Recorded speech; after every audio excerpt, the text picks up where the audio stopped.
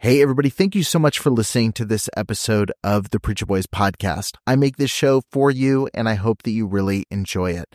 I have a lot of people that ask me how they can support the show financially, and you can do that by heading over to patreon.com/preacherboys. You're going to get access to exclusive content, including early releases of episodes. I've got a couple episodes right now that have been released at least a month early over on Patreon. You've got access to things like unique merch, depending on what tier you join, and you get access to some behind-the-scenes content that I'm posting within the group. So head over to patreon.com/preacherboys and become a member over there today.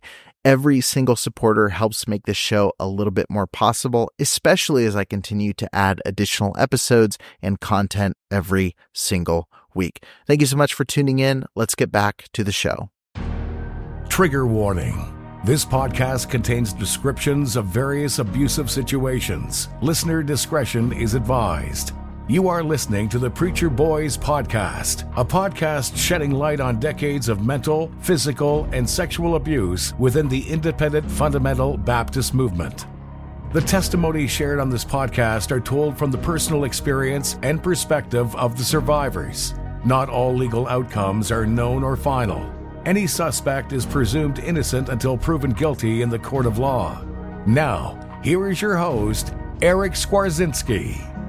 Welcome back to the Preacher Boys podcast. On today's episode, I'm sitting down with Emmy-winning director Sharon Liese. Sharon is the director of Let Us Pray, a 4-part documentary series exposing abuse within independent fundamental Baptist churches. On today's episode, we talk about working on this project for over 3 years, some of the things that she wished she didn't have to cut from the final project, and her biggest takeaways as someone who is experiencing the IFB for the very first time through this documentary series. We cover all this and so much more, and you're not going to want to miss a single second. So here's my interview with Sharon Liese. All right, Sharon, welcome to the show. Nice to be here. The roles are reversed. I know. I was going to say, it feels good to have you on the other side of the camera. I guess we're both on camera, but I get to ask you the questions, which is pretty exciting. And as everybody already heard in the intro, you directed Let Us Pray, which has made quite a splash. It was in the top 10 on Max for the last couple of days, which is pretty cool. And it's made some splashes of positive feedback, and there's been some negative feedback. Some pastors and IFB faithfuls have said there's an agenda behind this project. So I want to know from you, as the director, what was your agenda starting Let Us Pray? Well, I usually go into my projects with a lot of curiosity. So I will definitely say that my agenda was to follow my curiosity. I also tend to do very female-centric kind of work. So really, I just really wanted to amplify the voices of these women. I mean, I felt like that was just really important. I felt like I almost had a duty to once I heard their stories. So if there's any agenda, it's to do authentic storytelling and to amplify the voices of truth. I know when we first had our conversation, which was, 3 years ago, about sitting down and just first discussing just, hey, here's a bunch of information and kind of laying out the everything from who is Jack Hyles to, why do people swallow goldfish, which I know was a point of big interest. My biggest concerns early on were, what's the angle and approach to this? And is this going to be something that could be just slapped away as a hit piece, or could be slapped away as sloppy, and it's decidedly not any of those things. And one of the big things I've continuously said is the way that this documentary portrays everything, you walk away going, this is undeniable. Like, if you won't engage with this, the information is clear cut. It's there. It's fact. You have to choose what you do with it. And you mentioned following the curiosity, and a question that many of my listeners have been asking is, did the director have any experience with the IFB? Why focus on this project? And you did not. You didn't have experience with the IFB. What was it about these stories and the Star Telegram report that really stood out to you? Yeah, because it did emerge from reading the articles that were, I read it in the Kansas City Star, but it was, from the Fort Worth, Star Telegram, and Sarah Smith's incredible writing and investigative research. I was just amazed at there was this church that I had never, and churches that I had never heard of. I had never heard of the IFB. And then when I found out how ubiquitous it is and how they, the shuffle, how they, shuffle the pastors, and how so much abuse was happening, and it was happening right now. And all these women were coming forward. That's what I got curious about. I was like, it isn't the Catholic Church. It's not a church that I've heard of. And then these women's stories, they were so brave to tell them and speak up. And, I like to tell stories that help people, get a window into a part of the world that they might not be aware of, and maybe even change something about the world that really, desperately needs to be changed. So that was, those were some of the things that had attracted me to it. Did you have any religious background, or was this completely, this idea of religious indoctrination, was it a completely foreign thing to you? Completely foreign. Yeah. That's so. Background is, I was raised Jewish. So even Christianity is, I wouldn't say foreign, but I'm not as familiar with it. And, but then hearing the swallowing goldfish and, all the discipline, I just, it was all very shocking to me. Yeah, that's fascinating to me because, as you can imagine, when I meet someone who doesn't have any religious background, or at least a Christian religious background, I can't even fathom, as someone who grew up from the time I was could first form thoughts, I was being told God, Jesus, heaven, hell, so it's always running in the background. And so it's interesting seeing someone with fresh eyes look at the denomination specifically, but just religion as a whole and how it affects people's belief systems and life and marriages and these abuse cases and so many different factors. Like the fear of God. I've always heard that term, but never really knew what the fear of God meant. And I learned about it in the process of doing this documentary. And people have a real fear of going to hell. Yes, we do. Very, very real. I'm curious in stepping into it, because going back to one of my fears when I initially heard about the project was equal parts excitement, equal parts fear. I was excited that someone with fresh eyes was going to be looking at this. I was also scared that, someone who's not familiar with it might have a hard time explaining it, breaking it down, seeing the connections, all the different circles. And, you see it in the documentary, all these little pinpoints and threads to everywhere. From the time you started back in 2019 to the time that this actually was finished, at what point in that process did you feel like you had a good enough grasp to start rolling cameras on this and start shooting? Did you have a lot of pre-production where it's let's actually figure out the layout first, or was it let's just shoot and figure it out as we go? It was probably more let's shoot and figure out as we go. What happened was I read the articles, and then I got a hold of Sarah Smith, and then it took her some time to contact the women to see if anyone was willing to speak to us. And then it was just basically me and Samantha Hake, just contacting women and hearing their stories. And then there were some things happening in Gaylord, Michigan, and Ruthie was going there, and the Blind Eye movement was just really kind of getting off the ground, and they were going to have a big meeting at the same time that Grace Baptist was also having a meeting, and so they were all congregating there, and we're like, this is something we probably need to capture. Yeah. And so we quickly, just on our own, before we had any funding, Sam went and with a very small crew and met Ruthie and did the first interview with Ruthie and with some of the other women. And I think she was there for 3 days, and we just got some amazing footage. And that was the footage that then we used to create a sizzle reel, which is what you use to pitch the project out.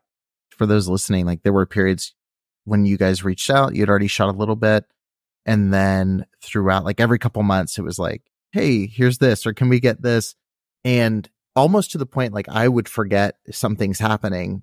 And then you'd reach back out. I'm like, oh, something's happening. And then it just kept snowballing. And then by the end, it was like, oh, stuff's happening all the time. And we're getting really close to this releasing. Ruthie happened to be going through these series of events at the time that these stories are coming out. You connect with her.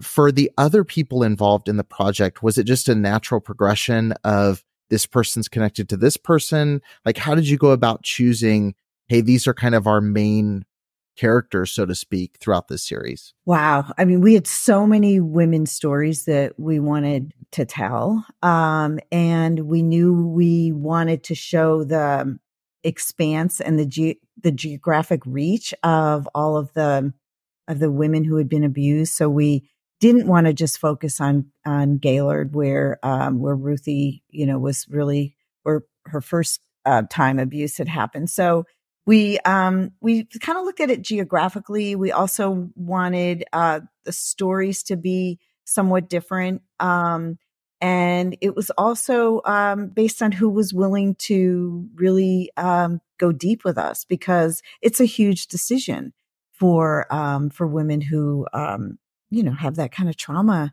and abuse in their life. So I get it. And there were women who we started filming with who then decided that it was too much for them to be talking about it.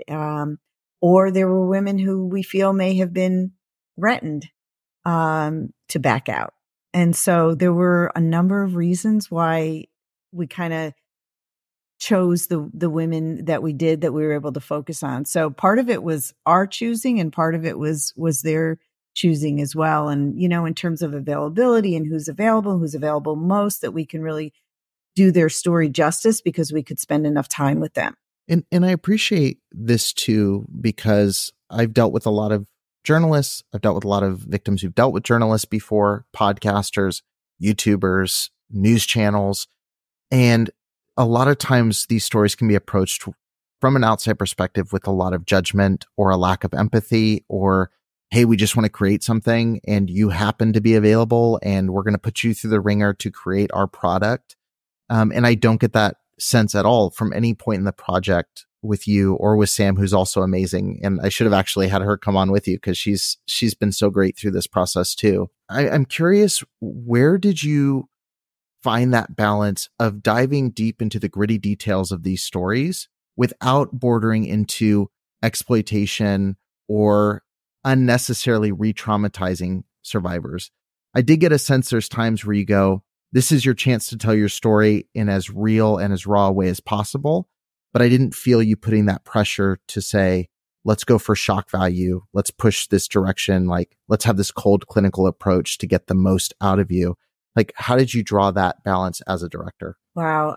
It was a tough balance. And I really appreciate you noticing that, because it was really, something that Sam and I talked about a lot. And we, because the interviews, like she did some interviews and I did other interviews, and, it's a lot to listen to those stories. It's even more to tell those stories.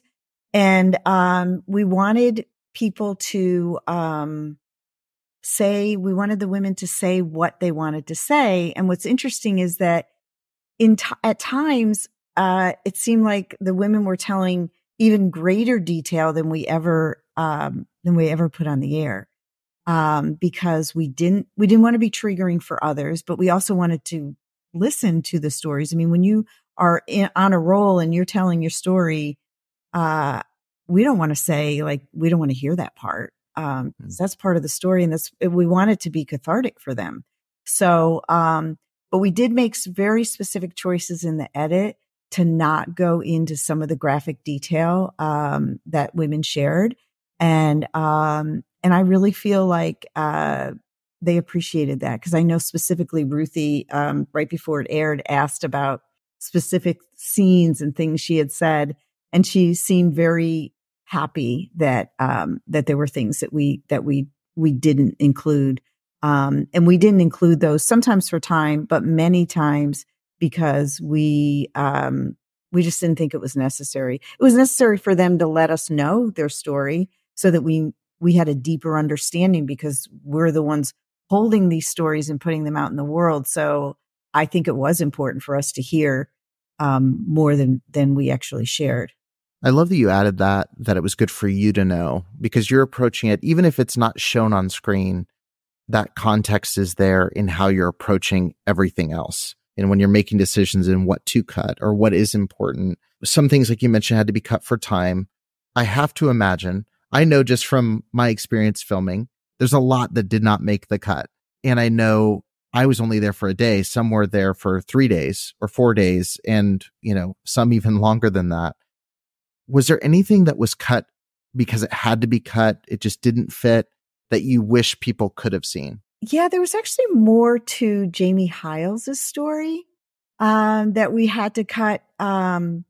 It was for time, but it was also like there are stories that are more self-contained. And so you look at those in big chunks that you can take out.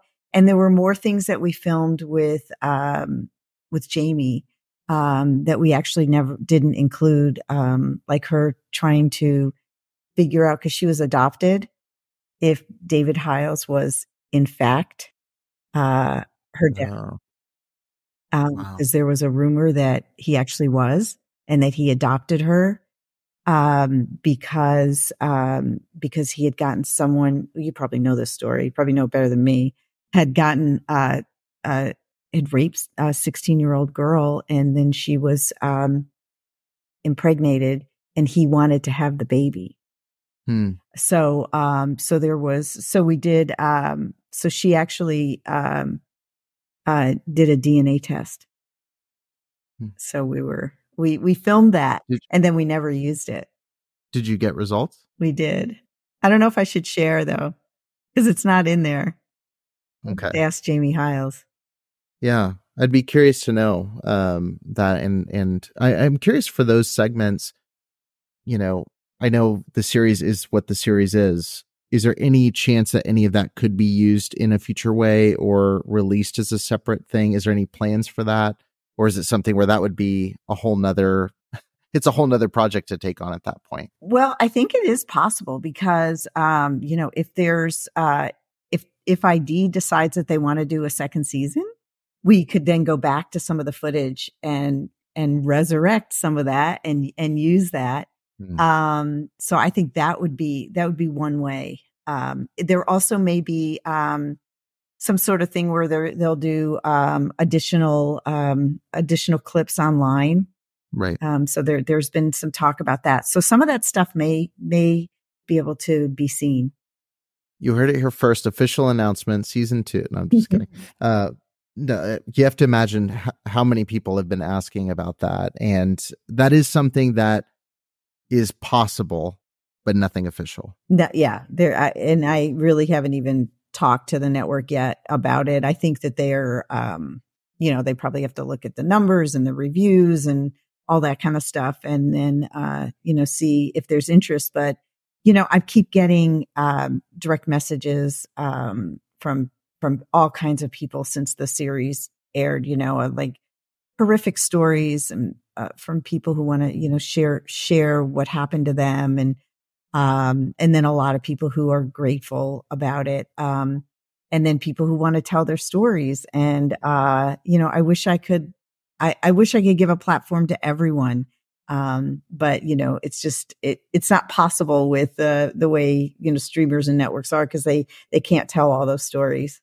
Say goodbye to your credit card rewards. Greedy corporate mega stores, led by Walmart and Target, are pushing for a law in Congress to take away your hard-earned cash back and travel points to line their pockets. The Durbin-Marshall credit card bill would enact harmful credit card routing mandates that would end credit card rewards as we know it. If you love your credit card rewards, tell your lawmakers, hands off my rewards. Tell them to oppose the Durbin-Marshall credit card bill.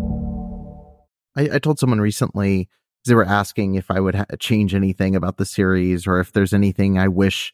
And the way that I said it, and this is a quote I've said for years and years and years about all kinds of projects, but I've always loved the quote that perfection is not when there's nothing left to add. It's when there's nothing left to take away.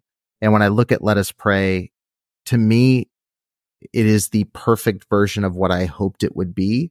And yes, there's a million trails. Jack Scott could be an episode, a season. Jack Hyles could get a season of 20 episodes and you would scratch the surface. But to me, there's nothing.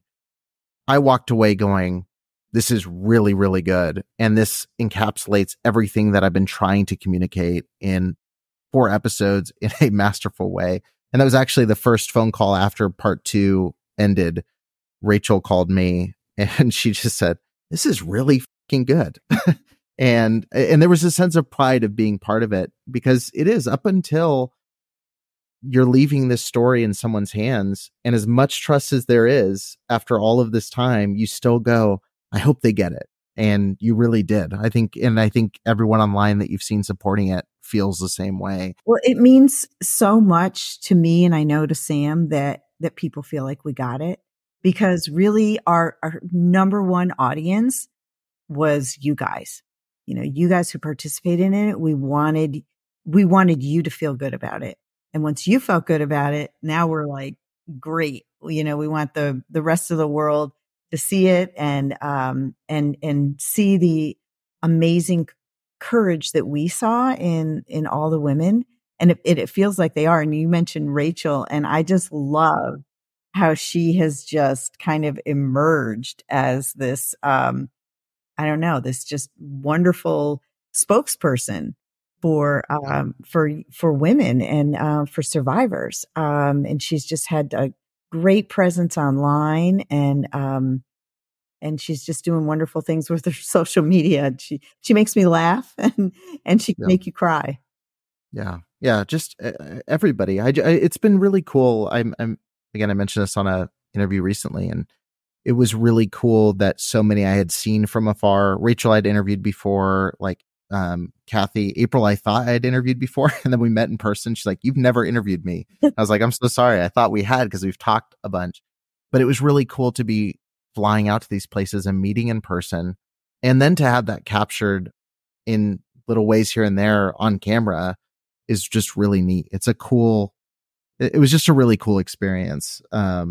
But I'm sorry, I'm not going to sit here and compliment you and make you feel uncomfortable for the next 20 minutes. But I do appreciate it. And I really, again, the way you approached it, I think it's the best way it could have been approached. And if anybody wants season 2, keep rewatching the series and let them know what the numbers. Going from that, I am curious about this. So the series, watching it premiere, watching the reactions, for me, when I watched it, my experience of part 1 was, this is incredible. I can't believe this is out here. And soaring, positive, happy emotion. It was a high. And then I said part 2 was like a low, where it was like, this is horrific. It like settles in, like when you're watching Ruthie and you remember sitting in that courtroom, and there's so much that got cut from that whole scene. You just get hit again with like how real this is and how much work there is still left to be done. And I'm curious for you, I know you've probably seen this millions of times by now, watching it on television live, seeing people's responses live, being in group chats with people who are featured. What was your overwhelming emotion as the credits roll on part 2 and this is out in the world? Ooh, there was a real sense of release, like really like releasing this out into the world. And it was just, it was really rewarding. I have watched that last scene because we've, given notes on it and in the edit with it, and always cried. I mean, I never watched that without tears. And the tears were like, were even a little bit different, because there were a couple happy tears in there with, more happy tears when it was live, because it's like, we did it. These women's voices are out there and they were amplified and they're, big as life out there. And that was it. I've done a lot of projects and this project is really special to me in that, it's people's voices who have been silenced were able to be amplified. I mean, it was the complete opposite of what had happened to them. So, that was a really special type of reward. Yeah, that ending sequence, and again, we're all there. I think everybody in the main group of interviewees was there in the courtroom with Ruthie, and I was tears from the beginning of throughout the first two, and then episode 3 to episode 4 when it premiered live, I was just tears streaming all the way through that. It just settles in. And then hearing Ruthie's impact statement again with the context of the editing's amazing, where it goes to the shots of here's Amanda and here's her as a child. Here's Kathy and her as a child. Here's Rachel. It was such a beautiful thing that kind of represents the project as a whole of this is Ruthie's story, but this is a story I'm getting teared up talking about it right now. This is a story that's been duplicated hundreds of times across how many decades now. And to see each of these survivors representing their own groups of people that relate to their stories, it just hit really hard. And it was a beautiful way to end that series. And the judge, oh my gosh. Oh, when Ruthie leans over, that was another tear moment. When Ruthie leans over and says he gets it, I was like, like that to me was such a powerful moment, because the whole story up to that point is no one gets it. No one gets it. Someone even commented in one of the reviews or comments somewhere, and they said when a lawyer and a judge and have more understanding and empathy than the pastors, like we're at a tough spot. Yeah, exactly. And that was a tough to get in that. I mean, like we talked about earlier, just choosing which story to tell and telling Ruthie's story. Our hope was that we would get into the courtroom.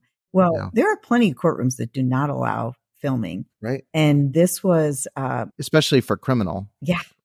There were, lots of requests, a lot of back and forth. And then we finally got approval to go into the courtroom, and we were like, yes, because this is the one that we were most banking on. And we were able to go for Kathy Durbin as well.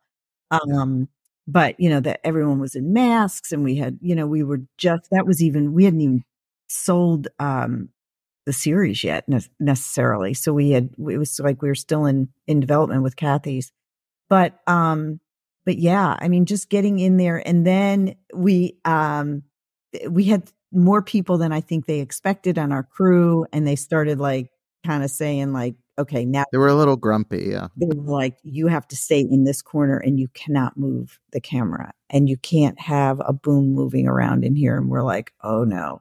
Okay. So we have this one corner, and we were so hoping that we could get it. Like we thought we were going to at least get the side angle of Ruthie and Larissa, and we weren't able to, but then we found online, it was like all this stuff we found online that we had the GoPro footage. So we were able to cut that in. I want to ask you specifically about that sequence. You made the decision, and I loved how you worded it. You made the artistic decision not to hear Aaron Willen speak. I actually interviewed Ruthie recently, was asking her about that, and she said she loved that decision. But I also asked, is there some part of you that wishes people could have heard and how sniveling and weaselly his lawyer and he both sounded in that courtroom?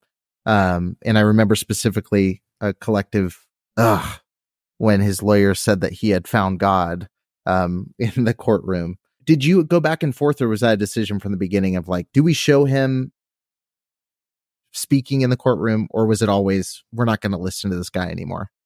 There was maybe a second that we thought about it. Quick second. Quick second for the reasons that you're stating, because everyone could also have that experience of, ew, like, what are you talking about? And why do you think the judge is Not a good defense. Yeah. I mean, everything he said was like, ooh, disgusting. Like, I don't even want to hear your voice. And then it was like, we can just put the X right on his mouth Yep. and just not let him speak Hmm. because we don't need his voice. Yeah. The voices of these women. So it was, in that way, it was really kind of an easy decision and sort of an empowering decision. Yeah. And poetic, with a series that opens with "We will not be silenced" to close with an abuser being silenced is pretty cool. But 2 more questions on that. How happy were you when the judge said there's something fundamentally wrong? Oh, Because unbelievable. I love that. And as a matter of fact, the first time I got a cut without that in it, go back. to the editor was, I know the judge said this and I want that in there. Yeah. Love that. Yeah. Love that. I love that. There's one scene I know in particular because I got to see a little glimpse of it when we were filming. And I know you're probably most relieved that you don't have us bugging you to see any snippet or morsel of this project. Because I know when we were there filming in Michigan, I was kind of like, can we see something? Is there like a, and you showed me this original opening scene, which is you're filming with Ruthie, you driving by the church, and people from the church get in pickup trucks. I was like watching the footage, like, is this cop? Like, what are we watching right now? This is like a chase sequence. Talk a little bit about what happened with that and then why it got cut. Ruthie was giving us kind of a driving tour of Gaylord, and we went by the church, and there were some people who recognized her just in the van, and they started following us, and it was kind of scary. So we had to, and Ruthie was driving. And so her mom's like, well, just go to the police station. Just go right to the police station so they can follow us right to the police station. And they did. And it really upset Ruthie. And she did an interview in the car at that time in the van. And she said, this is the kind of intimidation tactics that they use. Like, they're going to just try to intimidate us. Yeah. And it was really powerful. And it was what we call a cold open. So that was the beginning. And then we go to what is the title sequence, which is the thing with the music. And you see it's kind of a super tease of the whole series. Then we needed to cut, it was about 2.5 minutes. We needed to cut 2.5 minutes out. So that was hard to cut, but we did. Yeah. You mentioned obviously the intimidation and people having a negative response, even filming. And I know probably negative responses as you're reaching out to clear footage and all of that, which I was so thankful through the process that I was not having to figure that out, because trying to get all this footage of Hiles and, I know just, again, the variety of people trying to send, here's clips, here's this, and then legal going through it. Was difficult. I'm curious now, one of the critiques of the series is the broad brushing, and I'm sure you've seen that. It broad brushes the movement. It broad brushes this. And then a step further is a lot of them will still say, we're not even a denomination. We're not even a, which is so silly to me because, well, I'll let you answer this. Like, you're an outsider. You're looking at this. Do you truly see any semblance of independence within the independent fundamental Baptist movement? It's a definite underground network that is very tightly knit. So Yeah. I see it as a system. I do not see it as independent. I mean, they think they're independent maybe from the rest of the world and any other rules that might apply to human beings, but not from each other. I didn't see it that way. And so it's very hard. I mean, I always have to catch myself and say independent fundamental Baptist churches versus church, because it does feel like one monolith to me. Right. Yeah. I mean, I was rewatching the series last night with my wife to like just have it fresh in my mind going into this. And I was just sitting there with a notepad, just scribbling down notes. And I was looking and I was thinking, okay, we had a teacher at our school who used to work at Agape boarding school, my own school growing up. my pastor was from Hiles Anderson, and we played sports against faith in Wildemar right near us. And so I was like, there's 3 points of connection there. If I want to go a level deeper, one of the people that was from my school actually worked with Kathy in California. So there's another, it's like, I was just sitting there going like, there's so many connections. The new pastor of First Baptist Church used to pastor in California, and we go to conferences there. Like, I was just like, this idea of independence just doesn't add up when you start literally drawing. Like, I did like a little grid drawing little lines, and I was like, this is not independent. Like, all of these stories are so interconnected. And anyway, it was just interesting to me. That's a common critique, because I was like, did you look at the documentary? Did you see? Look at the lines. Just look at the lines. We noticed. So we did this thing where we had everyone sit down and get settled in their chairs for or wherever they were in the interviews, which we could talk about the interview setups too. But we didn't keep that for time, except for Jamie Hiles. And one of the reasons was because we felt like we understand this culture now, and we understand that she's a big get. And I've heard in some podcasts recently where someone said like, "Oh my God." When I saw Jamie Hiles, I was like, wow, they have her. And that's what Sam and I were going for. We were like, we want people to be like, oh my gosh, I can't wait to hear what she has to say. Yeah. And so that was, and it was like, everyone knows who she is.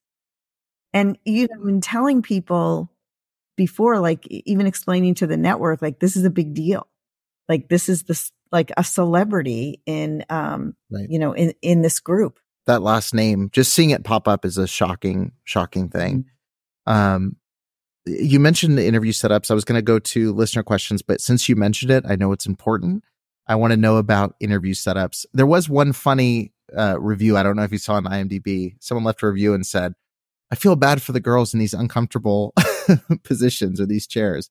To me, see that. Yeah. To me, I thought it was really cool. Like, every setup, the first, like when I saw Ruthie's setup in the one big church, I was like, that is such a cool setup. I was looking at all of those. Amanda's representing.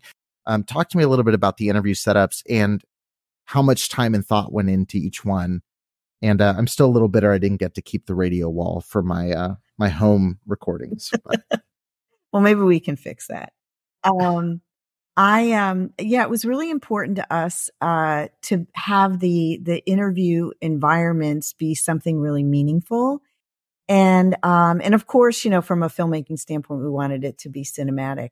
But we also wanted it to be collaborative with the women, and we didn't want to just throw them into any old environment that we chose. So sure. We did talk to everybody when we selected the environments. And, you know, people had veto power, and there were a couple of women who didn't want a particular environment. But what we really wanted to say, and they seemed to really embrace this, was that we wanted it to be, represent a reclaiming of a space that may have been negative to them, that may have been taken away from them, may have been tainted in some way, and to show their growth and their healing. And this is a place that now they can go and use their voice and say what they want to say and speak their truth in that environment as a way of reclaiming it. So, so like for Amanda Householder, she was in a room that represented the isolation room, which was in, many of these boarding schools that were horrific. And then there was Amanda Kleidens, who was on a bus, and a lot of her stories. And she was one of the stories that we really couldn't get into as much as I would have liked to have done. But she talked a lot about, the goldfish swallowing, and about soul winning, and being in the part of the bus ministry, and having to go and basically kidnap kids and put them on a bus so that they could count them as numbers in the soul winning contests. So that was another space. So, and then the Nat was in a motel room, and that's where, David Hiles would frequently take her. But I want everyone to know that we really thought carefully about this and talked to the women and decided together on the backdrops for their interviews. I'm going to throw one last question. I know I said that was the last one before we switch to listener questions, but you mentioned that it was heavily focused on female stories. I somehow wiggled my way into that lineup of people. But it's also what I don't know that a lot of people realize is the entire crew, for the most part, was also female. And so female director, female producer, cinematographer who is incredible, female cinematographer, everybody was just, I mean, for the most part, I think everybody was female on the main production team. Why do you think that was so important to the story? And, the question answers itself, but if you will, why do you think it's so important to tell female stories through a female lens? So we really wanted to create a production and environments that felt safe to the women. I mean, that was like one of the most important things to us. We want the women to feel safe, and not that you can't feel safe around a man, but the odds are higher if you have women there. While you're telling your story. And so, Yamit Sheminovitz, our cinematographer was amazing. I mean, we would look over at times during interviews and I'd be crying and Sam would be crying. And then you look over at Yamit, who's behind the camera, and she's crying. It's just that heart that we definitely, wanted there. And what's also, I don't think people always think about, but was important to us too, was that our sound recordists for women, because that's actually a person who has kind of the least amount of contact with someone during the production, but they're listening to every word you say. And if you need to say something over again, or if a truck went by, she's the one that's kind of stepping in and saying, "Oh, can you say that again?" She's also the one putting the mic on your shirt. So we felt like, it's really important that we have female sound recordists. Love all that perspective. And I know we have you, because and it was great to have me. It was great to have you, because you are such an encyclopedia of IFB, and you're such a supporter of these women, and you have your own story to tell. And when I was able to, as you know, that there's one version that has 2 more minutes in it in part 1. And my go-to was to put your backstory in, how you got involved in doing the podcast that you're doing, and the activism that you're doing is so important. And all the women trust you, and they love being around you and are not threatened by you in any way. And I just think it's amazing. And anytime we would go through transcripts, because we're like, oh, we need someone to explain the King James Bible, and we're like, oh, I'm sure Eric said something about that. So we'd look through the transcript and we'd have you, when we throw you back in for a bite here and there, because you really, you're knowledgeable, and you're very articulate, and you have a big heart. Oh, no, I appreciate that a lot. I know here we have a couple minutes left. I've got a couple listener questions. We've probably touched on some of these, so we can go kind of rapid fire through them.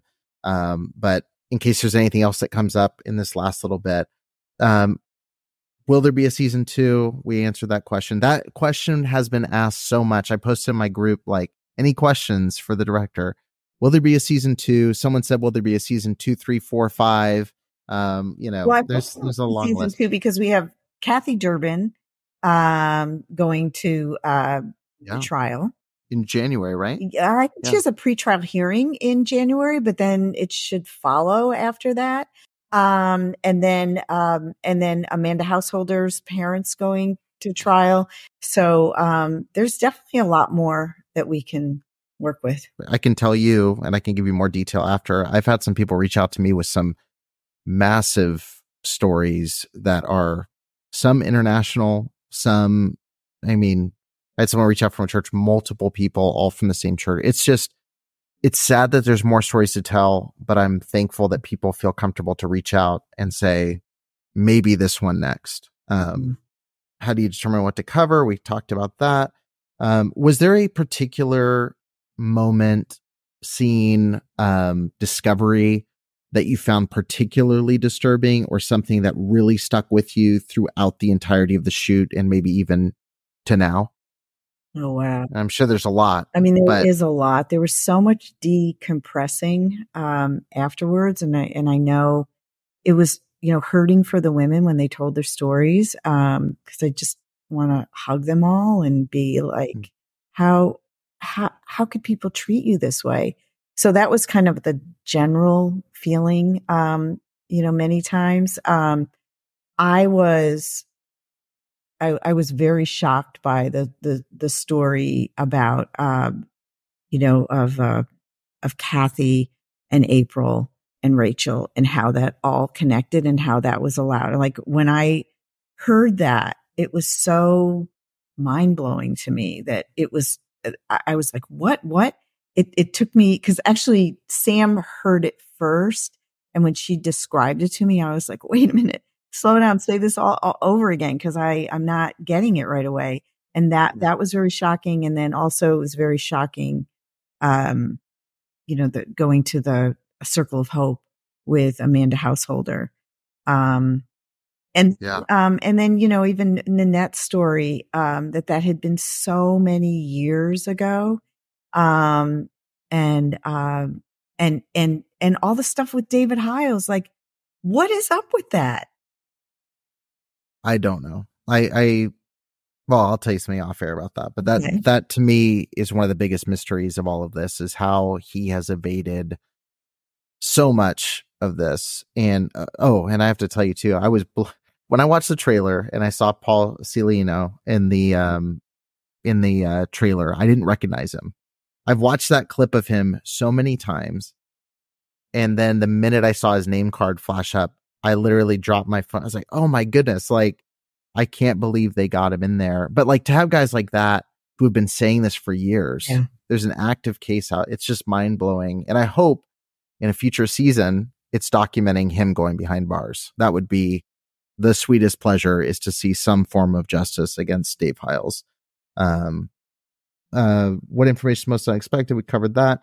Did you consider interviewing abusers for the series at any point?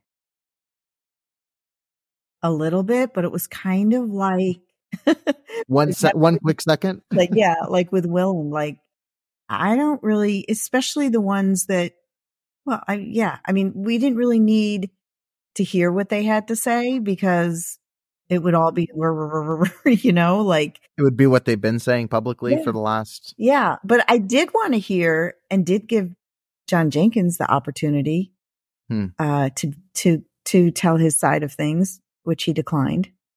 Did you speak to everyone who was featured? Did you end up speaking to a David Hiles off air? Did you talk to Scott? Did you talk to David Hiles? Declined to speak to me, and John Jenkins did not want to be on camera. Bruce Goddard did not return any phone calls. I can't believe that. I would expect them to be forthcoming with information. Someone asked what was the time frame it was filmed over. I told him 3 years, but pre-production would be some of that. But really, it sounds like it was filming from day one to try to start piecing this together. Yeah, it was about over 3 years, and then the pandemic, there was a little bit of slowdown there. But then there's, we did all those casting reels, and like where everyone, we, talked to 25 people about their stories. And wow. And then someone said, why did you limit to a small number of cases? I think we kind of covered this as well. Like, there's a lot to cover. It's kind of finding the ones that tell the story in the most coherent way. I'll kind of ask it this way: was there any point where you were going to go a lot smaller, where it was going to be focused specifically on just one church? Did you ever at any point want to go more full history, where it's like, starting in this date, so-and-so did this, and go 3-4 episodes on that before even diving into the present? Like, how quickly did you determine, like, hey, it's going to be like the generational story across these types of organizations? Well, we had 3 editors working for 10 months. So that's a lot. Yeah. So that's almost, 2.5 years, really, if it was just one editor. So we had lots of different versions. We always knew we wanted to tell the backstory of the IFB and use some of that incredible archival stuff that's out there. Right. So we knew that, and then we tried to tell other stories. But you have to like think about how much people can hold in their heads and how much they can really track Sure. in terms of viewers. So it's really, it's a shame because I mean, even like Brianna, like we have Right. more of her story that we just didn't have for time. And so you just kind of have to pick the stories that you can tell the most of because, you know, look at Ruthie's story. I mean, it spans 4 episodes because there's so many different parts to it. Yeah. And Kathy's story. And then Amanda, you know, all that, the unregulated boarding schools really needed its own episode. So, the issue is time and that's the challenge. And we actually did try to pitch to have 2 more episodes. We're like, we have so much more material. Can we just do 2 more episodes? But that was a no. So we had to like really fit it into 4 episodes of 41 minutes each. Don't envy the editors of that, but it like I said, I think it's the perfect version of what it could have been. I think there's nothing that I would change about how it exists in its current state. I'm really thrilled with how it came out. I really appreciate your work in this. And, you know, I know we don't speak too often, but getting to reconnect every couple months along the way has been really cool. And I'm just so thankful for you taking the time to focus on this. And as I said to you, after it all came out, the only thing I could think to say is it was extremely validating. And, you know, this is something that for me as a 16-year-old kid going, no one's ever going to listen to this, and meeting hundreds of people now that have all expressed that same feeling. I know that now there's a feeling of validation that, hey, the world is literally watching and they're hearing these stories. And that is, I think, one of the most beautiful gifts that you can give somebody. And so I want to say thank you for me and for, I mean, on behalf of literally people texting me today saying, hey, just say this. Like, we're thankful for it. People are so thankful for this project, and I'm beyond grateful. Whether it ever gets another season, whether this is it as it exists today, I will always be grateful for the opportunity and for the project you put together. Well, thank you. It really, I know people say this and it sounds trite, but it was like such an incredible honor to hold these stories, you know, with both hands and then be able to like let them fly out into the world. It's really, really an honor and really rewarding. So I thank you. And I thank you, Eric, especially for like being always the go-to in the edit. Like, Eric, this person and how is this person related to that person? And do you have any footage of this, or do you have any? And you would always deliver. So I really, really appreciate it. Yeah. Thank you. Well, thank you to everybody listening. If you haven't watched Let Us Pray yet, I don't know why you just listened to this whole episode. Go to Max and go tune in. But for now, Sharon, thank you so much for joining me, and I will see everyone else on future episodes. Thank you. Thank you for listening to the Preacher Boys podcast. If you appreciated the content on the show, please leave a review on iTunes, and don't forget to connect with us on Facebook, Instagram, or Twitter with the handle @PreacherBoysDoc. Say goodbye to your credit card rewards. Greedy corporate mega stores, led by Walmart and Target, are pushing for a law in Congress to take away your hard-earned cash back and travel points to line their pockets. The Durbin-Marshall credit card bill would enact harmful credit card routing mandates that would end credit card rewards as we know it. If you love your credit card rewards, tell your lawmakers, hands off my rewards. Tell them to oppose the Durbin-Marshall credit card bill.